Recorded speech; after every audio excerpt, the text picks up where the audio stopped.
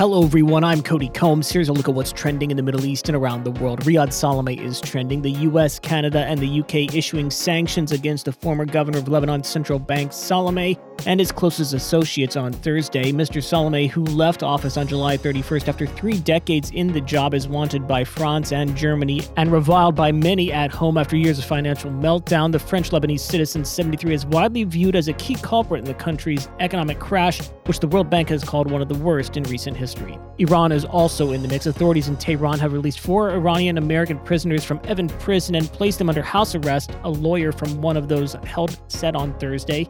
The 4 include businessman Siam Namazi, 51, Imad Sharji, 58, as well as environmentalist Murad Tabaz, 67, who also has British citizenship. The 4th American citizen identity has not been made public. Jared Genser, a lawyer who represents Mr. Namazi, said he hoped the transfer to the house arrest in a hotel was a step towards them eventually leaving Iran. Egypt inflation is also seeing momentum. Egypt's annual headline inflation increased to a record 36.5% in July from 35.7% the previous month, driven by higher food and tobacco prices, data from the country's statistics agency CATMAS showed on Thursday. The latest headline reading in the Arab world's third-largest economy was above the 36.1 estimates of Neom Brokerage and Goldman Sachs. On a monthly basis, the country's inflation rate rose to 1.9% in July versus 2.1% in June. Price increases were recorded in every item of the food and beverages basket, with fruit prices witnessing the highest increase of 12.5% compared to June.